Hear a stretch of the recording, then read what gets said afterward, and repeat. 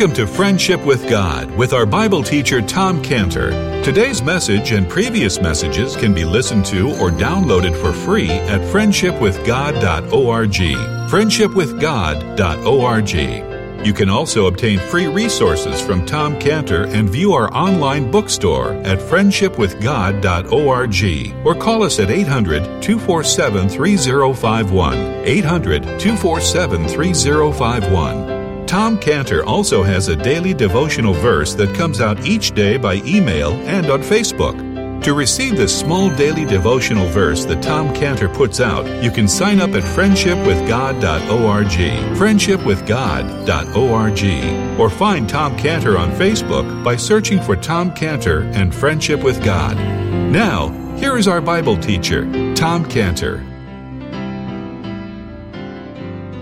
He's on the cross. He suffered so much physical pain. He suffered so much soul pain. He's been forsaken by God. He's had his hope in God mocked. And now he's hurt with this ultimate indignity of not only being stripped naked, but then watching his clothes be torn and gambled away. What actually happened is given to us in John 19:23. John 19:23, when it says, "Then the soldiers, when they had crucified Jesus, took his garments, made 4 parts, to every soldier a part, and also his coat. Now the coat was without seam, woven from the top throughout.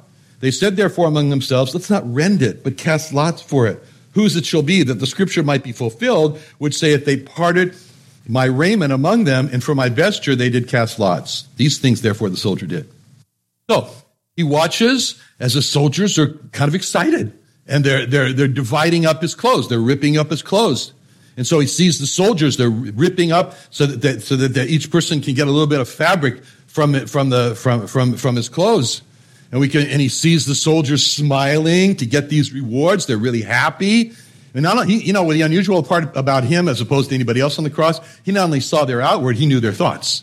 He could see their thoughts. He could see their thoughts of I'm going to take this fabric home to my wife. She's making a patch quilt of all the people who were crucified here.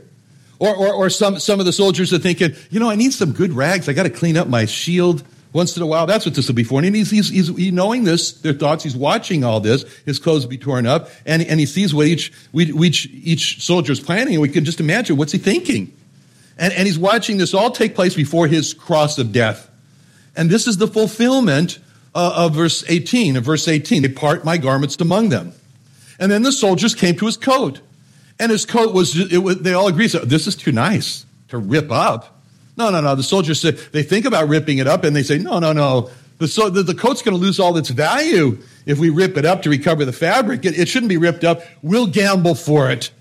And he sees all the soldiers, each one wants the coat. And he sees them smiling as they're thinking, well, I'll win the gamble, and it'll be mine, and how nice it's going to be. I'm going to have this nice coat. I'm going to wear it. I'm going to give it to my son. He's going to be happy. And so he watches with intensity at these soldiers. They hope to get his coat. And then comes the winner of the coat, and he watches the look of disappointment on all the other soldiers' faces who didn't get the coat. And he watches the soldier who won, and he smiles and takes his coat. And maybe that soldier, I don't know, looks at the Lord on the cross with his prize and says, what? You don't need these anymore. What's going to happen to you? You don't need any clothes anymore. And so the Lord watches as his last possessions on earth, they're either torn up or it's gambled away. And we can imagine his initial thoughts is like, wait, what are they doing? Those are my clothes. Those are my only possessions I had here on earth. And as we think of the Lord with those thoughts, we can't help but imagine, what would we have thought if we were there? If we were on the cross? I know, perish the thought, but if we were on the cross and we saw our clothes, our last possessions on earth, either being torn up or gambled away, maybe kind of like those people just a little bit. I mean, as Christian was asking us to pray for those with the fire up there, the campfire up there in the north, and the other fire by Malibu, maybe kind of like them a little bit when they return to find that everything is gone, destroyed. Well, one thing that maybe those people think, and the Lord perhaps would have thought, was that, well, that pretty much cuts the line that tethered me to earth. That's pretty much, that's it now. And sometimes the Lord allows a loss to turn our eyes away from earth and to heaven as our new home. It's because one thing the Lord Jesus said was that remember Lot's wife. Don't forget her. He said, remember my body, which is broken for you. Remember my blood in the communion. But remember Lot's wife. It wasn't very often that he said remember, but that was one of the things he said, remember Lot's wife. And when we do remember Lot's wife, it brings us back to Genesis 19:15. Because in Genesis 19:15, it says, when the morning arose, then the angels hastened Lot with Lot and his wife, his daughters, living in the city of Sodom, about to be destroyed. And the angels hastened Lot, saying, arise, take thy wife, thy 2 daughters, which are here, lest thou be consumed in the iniquity of the city. And while he lingered, the men laid hold upon his hand and upon the hand of his wife and upon the hand of his 2 daughters, the Lord being merciful unto them. And they brought him forth and set him without the city. Can you imagine that scene? Can you just imagine that scene where the angels have told Lot, they told Lot's wife, it's time. It's time. It's time to leave now. It's time to leave Sodom. It's going to be destroyed. And it's now time to look forward and don't look back. And the scene for Lot and his wife, we can imagine Lot and his wife saying, what? What are you saying? This is our life. You just came here tonight to lodge, and now all of a sudden you're saying, let's leave? This is our life. This is our home. These are our possessions. We've built our life here. We've made this our home just the way we wanted. It took a lifetime for us to decorate this house just the way we wanted, arrange it just the way we wanted. The home is filled with all the things that we have spent our life obtaining. Now you're telling us that all of a sudden that we have to turn our back just tonight, just like that? And the Bible explains that the response of Lot in Genesis 19:16 was just 2 words. He lingered. He lingered. That just has just a world of meaning in that word. He lingered. He lingered means he was not, okay, ready, let's go, vamonos. He lingered means that he questioned. Wait. It means that he hesitated. He thought, is this the wise thing to do, turn our back on all this? It means that he was reluctant. It means that he delayed. It means that he just said, well, can we just stay just a little bit longer? And Lot's questioning, all that he was doing with his hesitating and his reluctance and his delaying was dangerous.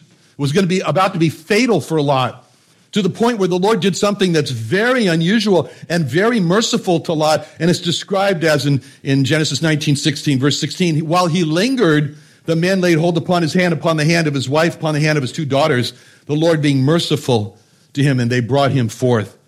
So the angels just took Lot's hand. And they took the hand of Lot's wife, and they took the hand of the 2 daughters, and they dragged him out of there. They pulled them out and said, we're going. And the Lord just pushed him out of that house, which is very unusual, because the Lord does not overrule typically a person's will and push them. But the Lord did here. And then they came to a point, and they came to a point in time when they were out of the city. Out of the city, they were away from the house. And it says in verse 19, Genesis 19:17, it came to pass when they had brought them forth abroad that he said, escape for thy life. Look not behind thee, lest thou be consumed. It was just too much. It was just too much for Lot's wife. I mean, she'd been dragged out of Sodom there, but the lure, the pull, the call of her house and her friends and her possessions, it was just too strong for her to resist. And she caved and she turned back. And when she did, Lot's wife became an eternal monument for why we should love not the world. She became a monument of salt that stood through the ages, and why it's so important to listen to the warning, to heed the warning in 1 John 2:15. 1 John 2:15, love not the world, neither the things that are in the world. If any man love the world, the love of the Father is not in him. For all that's in the world, the lust of the flesh, the lust of the eyes, the pride of life, is not of the Father, but of the world. And the world passes away, and the lust thereof. But he that doeth the will of God abideth forever. And it was of the Lord's mercy that he took her hand and dragged her out of her city, but there was a limit to God's mercy. And once she was out of the city, then it was time for her. Now you have to make your own decision, Mrs. Lot. You have to make your own decision now. The training wheels are coming off of your bike, and you've got to ride it alone. And that was the time. And she failed. And she failed.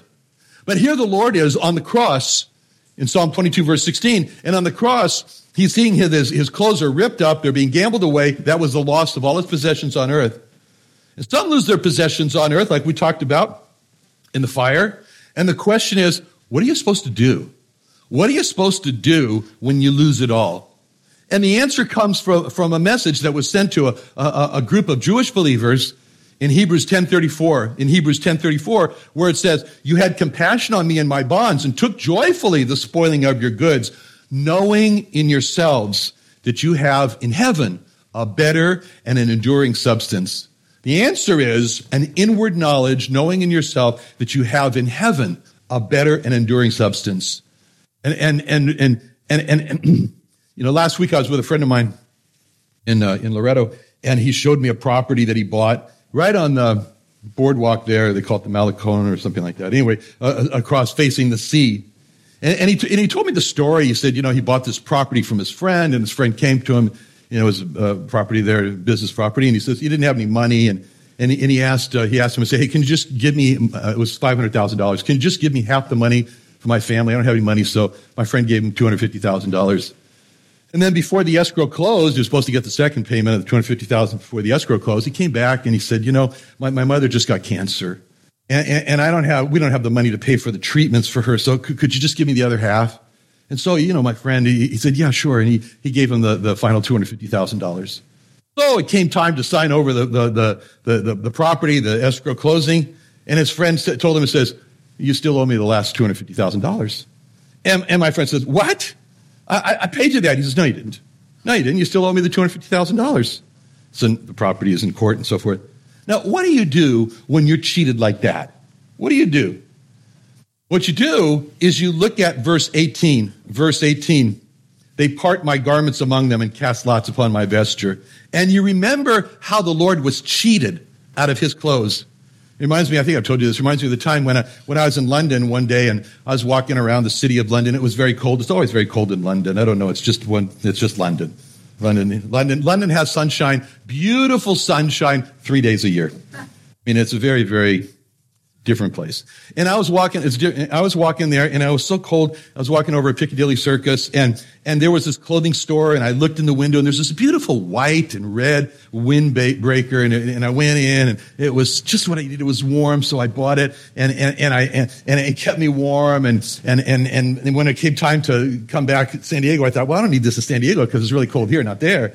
And so I put in a duffel bag that I kept at the hotel, and they kept it for me every time. And every time that I came to the hotel, I got my duffel bag out, and I was happy to be able to once again wear my favorite windbreaker. And I look forward to going to London, actually, so I could wear my favorite windbreaker. And I remember one night I got to the hotel. It was about 10 o'clock at night. It was late. And I got my duffel bag. I got up to the room. Oh, now I'm going to wear my favorite windbreaker. And I started, what's this? The lock is broken. And so I go through it. Everything is there except for my favorite windbreaker. And someone stole my favorite windbreaker. And I remember sitting in my hotel room feeling so shocked, so angry. Someone took my favorite windbreaker? And I thought, where is my favorite windbreaker now? Is he wearing it? Is it in the closet? It wants to come back to me. And I became very angry at that person for stealing my windbreaker. And it became kind of an obsession for me. I couldn't sleep. I couldn't sleep over this. So I thought, well, I got to open my Bible, start reading. That'll put me to sleep. And so I open my Bible, and I start reading and reading and reading. And what verse do you think I came to? This verse. Verse 18. They part my garments among them and cast lots upon my vesture. And all of a sudden, it was like, you're crying about your favorite windbreaker? His favorite windbreaker was gambled. It was his only windbreaker. And from this verse, suddenly the sting of the loss from the bee attack was gone. Suddenly the snake venom of anger that was removed, it was gone.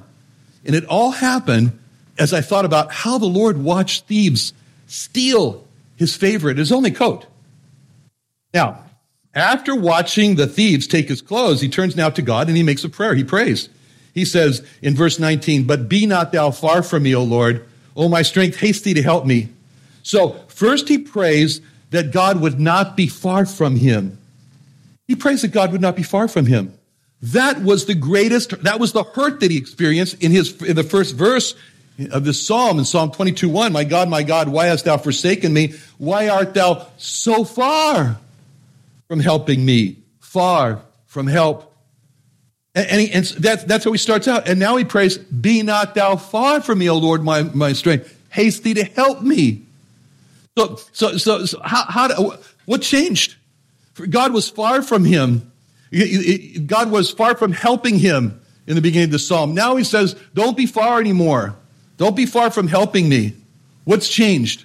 What's changed is now his work, the work of atonement for sins. It's coming to a completion. It's coming to an end. And so in anticipation that the end is near, he's praying to God, don't be far from me anymore, any longer. No longer far from me. You know, he looked forward. I mean, he knew that it was coming, the crucifixion, the suffering, the passion, everything. He knew, but he also looked forward to the end of it. And he spoke about that in Luke 22:37. Luke 22:37, when he said, I say unto you that this that is written must yet be accomplished in me, for he was reckoned among the transgressors. For the things concerning me have an end. When he talked about he was reckoned among the transgressors, he's talking about Isaiah 53. He was numbered with the transgressors and all the passion. But then he says something which is not in Isaiah 53, which is what he looked forward to, which says, the things concerning me, they have an end.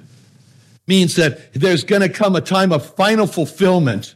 He's so aware of this chapter that he's referenced. He was numbered among the transgressors. He's so aware of chapter 53 of Isaiah 53, that he as he was going through everything that was happening to him, he was tracking it by the verse numbers in Isaiah 53 as he's moving through his sufferings.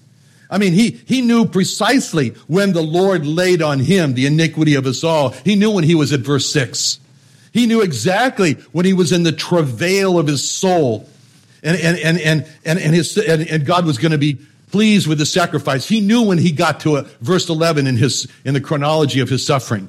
He knew in Isaiah 53:11 when he got to, he shall see the travail of his soul and shall be satisfied. By his knowledge shall my righteous servant justify many, for he shall bear their iniquities. And he looks forward so much to that last verse in Isaiah 53. He looked forward to reaching verse 12 when it would all be finished and he would have borne the sin of many, and he looked forward to it. And he finally, when it says in verse 12, Isaiah 53:12, therefore will I divide with him a portion with the great, and he shall divide the spoil with the strong, because he hath, past tense, poured out his soul unto death. He was, past tense, numbered with the transgressors. He bare, past tense, the sin of many, and he made intercession for the transgressors. And so now he knows it's all coming to a close. Now he knows it's all going to be soon finished. Now he knows his separation from God's going to be over. He knows he's looking forward to that. And he prays now, God, don't be far from me. Hurry up. Haste thee to help me. It seemed like an eternity for him. He was there and he was fighting. He was fighting valiantly. He was fighting bravely. And he was holding up with this perseverance under this crush of the sufferings. He was resisting the advice of Job's wife, who said to Job in his suffering in Job 2:9, then said his wife unto him, dost thou still retain thine integrity? Curse God and die. But the Lord on the cross, he kept his integrity. He has not spoken one word against God through it all. And it hasn't been easy for him at all. It's taken all the strength that he has to the point where the meter on his strength tank was reading 0, empty. In verse 15, Psalm 22:15, my strength is dried up like a potsherd. That's the meter on his strength tank pegging out at empty. He doesn't have any more strength. He said that his own personal strength is dried up like a broken piece of fire-kiln pottery on the ground. He has no strength. He says, I have no more strength to fight. What do you do in that situation? What do you do when you feel like, I don't have it in me to do this? I can't resist anymore. I don't have any more fight for God. I can't do it. I have no strength. What do? That's where he was. You do what he did in verse 19. In verse 19, when you're pegged out on 0 in strength, you turn to God and you say, oh Lord, oh my strength. What do you do when you've been fighting so long, your strength is gone and you have no more? You do what the Lord Jesus did, and you turn to God and you say, now, refuel me in air with your strength. It's so amazing to see the Creator, the Almighty God, drained of all strength, but he turns to God, he calls God his strength. And then he prays, he says, haste thee to help me, hurry up to help me. You know, this is so hard for us, for people to pray for help, to ask God for help, but it's the first step. God says, there's no help unless you ask for help. I mean, whenever we're in trouble, our natural tendency is not to turn to God and say, help me, but our natural tendency is to kick into gear and say, okay, I can do it. And to say, first things first, okay, now, and we kick into our got to mode. I got to. And we get all the immediate got tos and the long range got tos, and our whole lives get consumed with all these got tos, immediate got tos. I got to get the kids meals today, you know. The second, I got to get to work. I got to get the car fixed. And then there's the long range got tos, you know. Like I was with an Uber driver on Friday, and I asked him, I said, what's the most important thing to you in your life? I got to provide for my family. I got to get my 3 daughters raised. I got to get my 3 daughters married so that I can spend time with my grandchildren. And before you know it, life's over. Life's over, and it's just been one huge marathon of try to get done all the got-tos. And all the while, the devil is laughing and saying, good, I got him caught in the net of the got-tos of life, and now his whole life is gone, and he doesn't have any more time for God. And we're so prone to do that when trouble comes. But you know what was on the top of the Lord's got-to? Verse 19. Verse 19. I got to ask God to not be far from me. I got to ask God for be my strength. I got to ask God to hurry up and help me. And it all comes down for us, for him, for anyone to a choice. It's a choice that's made. And the sterling example of this in Scripture is Martha and Mary in Luke 10:39. Luke 10:39, this history in particular, where it speaks about Martha in Luke 10:39, and it says that she had a sister called Mary, which also sat at Jesus' feet and heard his word. But Martha was cumbered about with much serving and came to him and said, Lord, dost thou not care that my sister hath left me to serve alone? Bid her therefore that she help me. And Jesus answered and said unto her, Martha, Martha, thou art careful and troubled about many things, but one thing is needful, and Mary has chosen that good part which shall not be taken away from her. So what we see here is Martha's life was consumed with the got-to list. And Martha, she looked at it and she said, oh, the people are coming over. It's like Thanksgiving. She said, I got to get the food prepared. I got to get the house all ready. I got to do this and do that. And it was the many things that the Lord said had just overwhelmed her. It was all on her got to list. One of the things on her got to list, I got to get that lazy sister of mine to help me. That's what I got to do. I got to get the Lord to make her help me. And by contrast, Mary, she only had one thing on her got to list. Life was pretty simple for Mary. I got to sit at Jesus' feet and hear his word. And so the Lord, when he went to describe the difference between Martha and Mary, he used this one word, and he says in Luke 10:42, one thing is needful, and Mary hath chosen that good part, which shall not be taken away from her. She chose it. She chose it. She made the right choice. And God said, seek ye first the kingdom of God. These other things, chump change. They'll be taken care of. And so what is it that should be on our got to list? Our got to list should have, I got to draw near to God. I got to ask God to be my strength. I got to ask him for a speedy help, for a fast help. And that's what we see the Lord doing here. Continue this next time. Let's pray. Father, thank you so much for, Lord, the beauty of your Son that you've allowed us to see, especially in his suffering. And we understand so clearly why you said that was your Son in whom you were well pleased. In Jesus' name, amen.